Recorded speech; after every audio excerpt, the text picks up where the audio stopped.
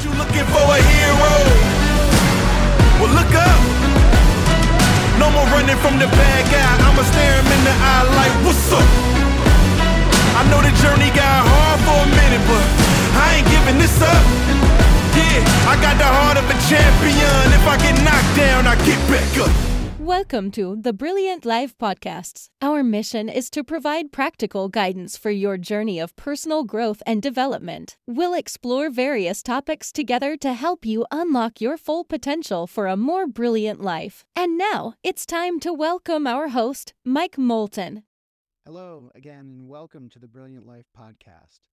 I am really excited about this topic today that we chose. It's called Co-Creating Our Lives with God. Now, you can interpret God in your own way. Personally, for me, Father, Son, Holy Spirit. You can interpret God in terms of the universe. However you decide, that's up to you. But ultimately, the point I want you to get today, if you get anything, is that your life is a co-creative process. What that means is that your life is part of a grander narrative that you and I have the opportunity to help craft.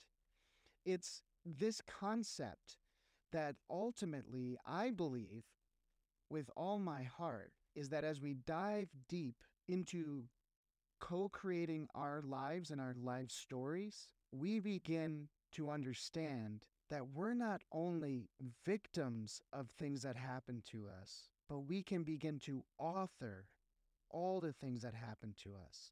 And then we can also begin to reinterpret the things that happened to us in the past.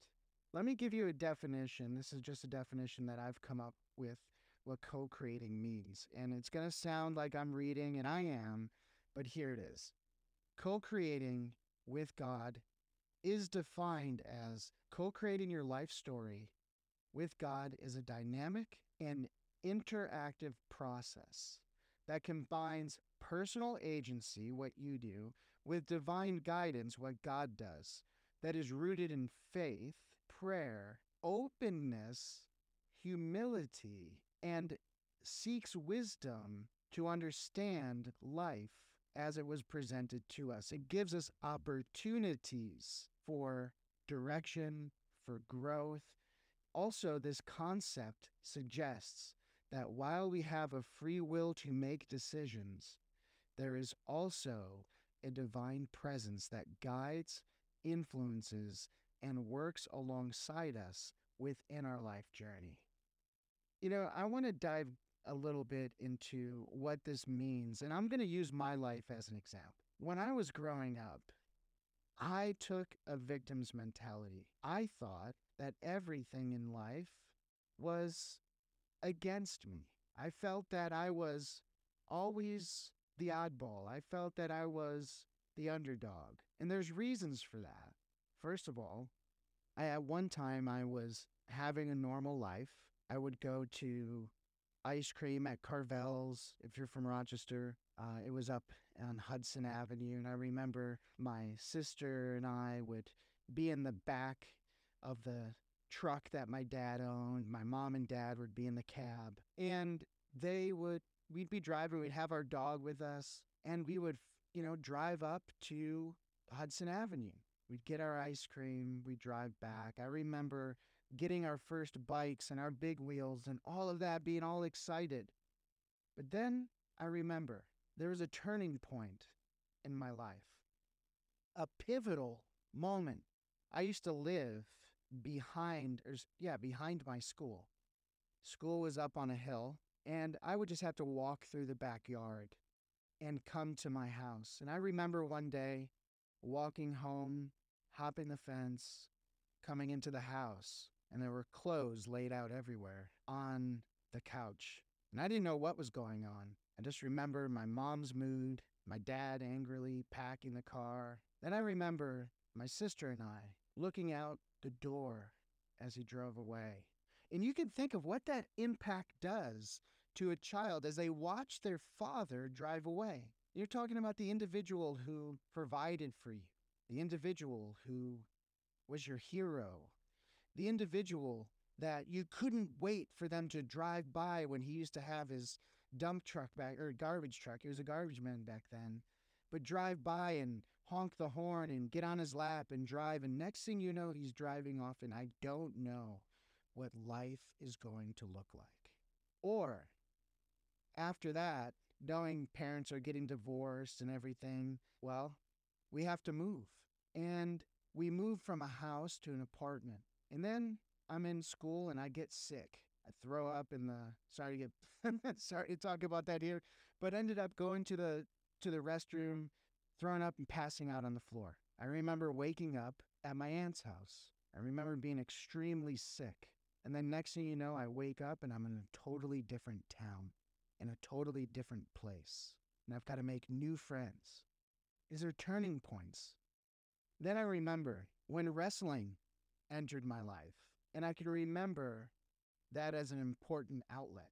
Dove into it. And after that, I remember I dropped out of high school, started doing drugs that summer. So all of these various pivotal moments throughout my life, what do they mean? What do I do with them? Well, for years, I'll tell you what I did. I took a victim's mentality. I thought that life was against me, that I could never win. I remember those wrestling matches, and I remember watching my friends having both mom and dad cheering them on, especially dad. I remember having to be driven home by my coach. I remember not knowing what it felt like to be patted on the head by someone who was there with you in the trenches. But what do I do with those things? What did I do with those things? Well, what I did with those things is I got angry. I lashed out, which ultimately led me to this place of getting high, drinking, sex, the various things. And then there was another turning point. This is where Christianity really began to erupt in my heart and in my mind. But that wasn't even when I really understood what it meant to be co-creating with God.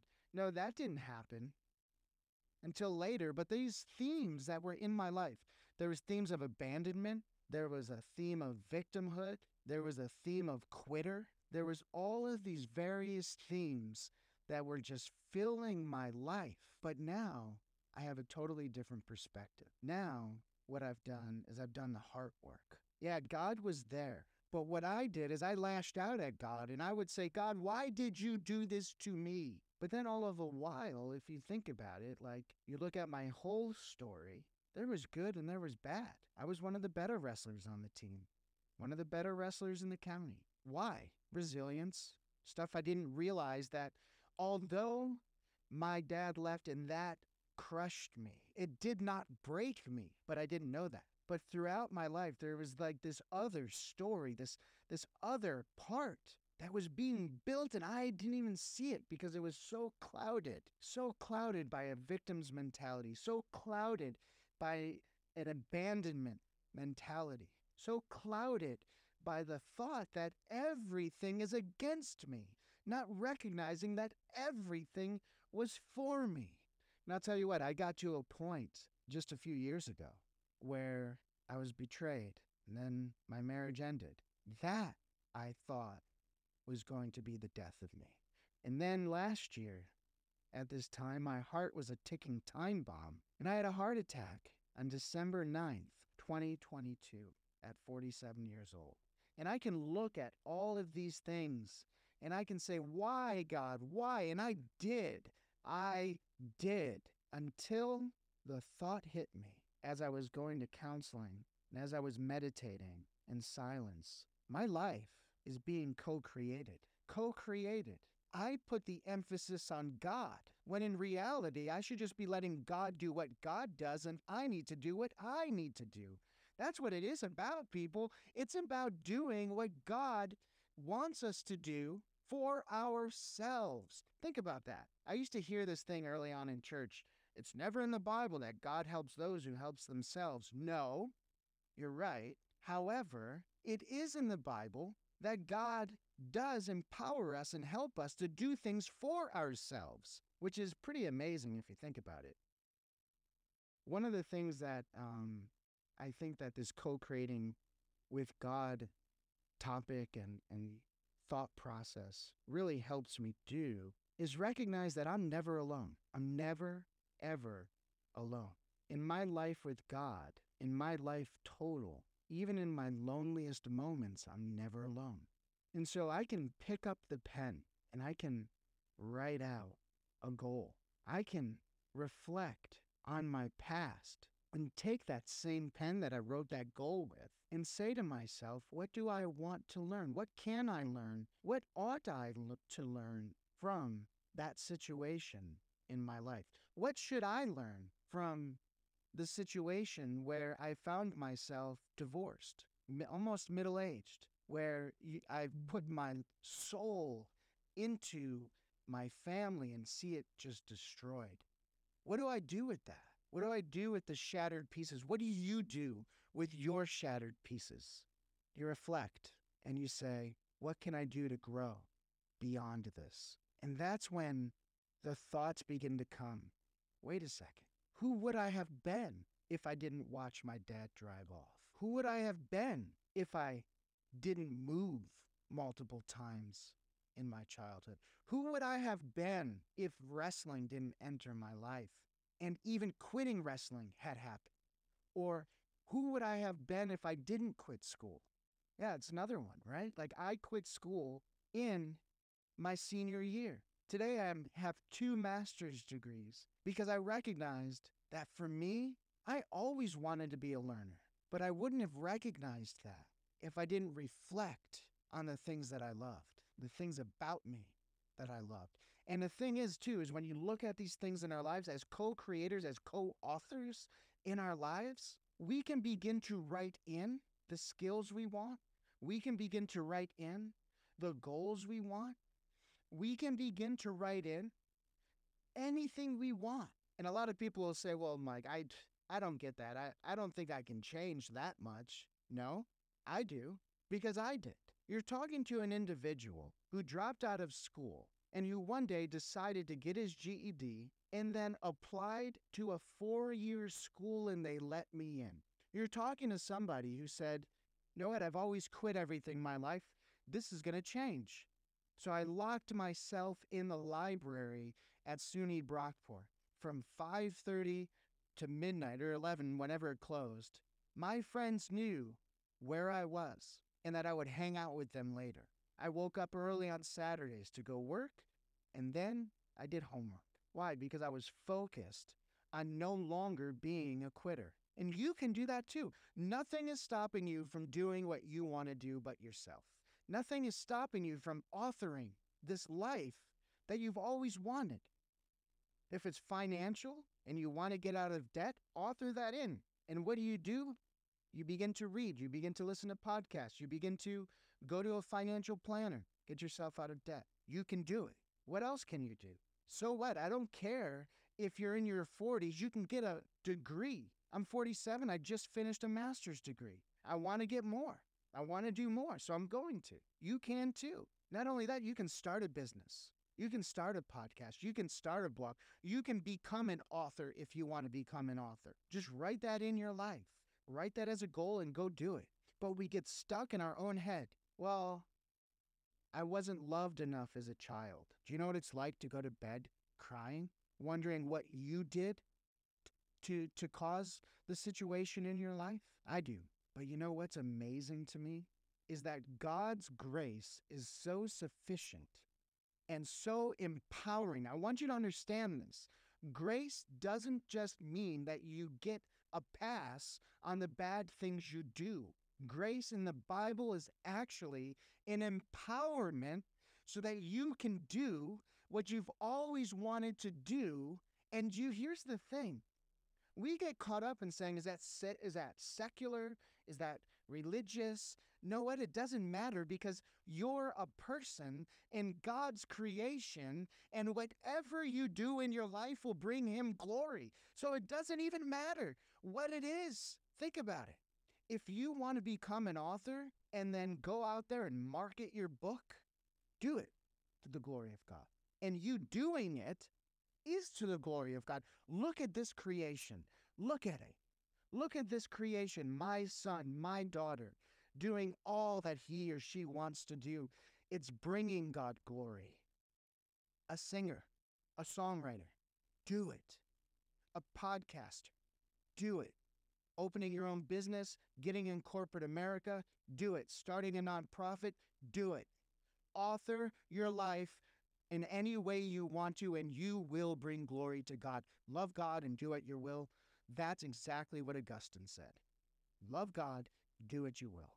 So authoring our story with God, co-creating our lives with God, it's not anything that it lacks excitement. It's what excites me. It's the very thing I get up for. Think about it. G.K. Chesterton, he's an author. He wrote and he said, God is like a child. And every morning he wakes up when the sun gets up and he looks at us and he says, let's do it again. Listen, people, listen to me. Let's do it again. Let's do it again. Wake up tomorrow morning. Go to sleep tonight with the anticipation that tomorrow morning you will wake up and God will say to you, let's do it again. Let's do it again. Let's do it again. And you know what? You do that with joy. You do that with love. You do that with grace. Here's another thing. In co-authoring our lives with God, we take the bad times and the good. We grieve with God. We write that grief in. We grieve. The losses, the heartaches, all of those things. We feel it and we do it well. And then with gusto, we grab that pen again and we write out all the joys and we go after those joys. And not only the things that make us joyful, but the things that make us feel alive. That's what we want. So I encourage you today, in closing, remember that each step of this journey is a journey into a deeper, more brilliant life, where you are going to shine beyond any star. You are going to shine brighter than the brightest moon. Think about that. That's you. And God is co-creating this life with you. He hands you the pen. He says, son, daughter, help me write. Help me write. Thanks for listening. I love you guys.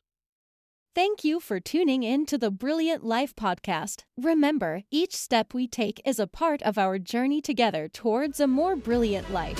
Heard you looking for a hero. Well, look up. No more running from the bad guy. I'ma stare him in the eye like, what's up? I know the journey got hard for a minute, but I ain't giving this up. Yeah, I got the heart of a champion. If I get knocked down, I get back up.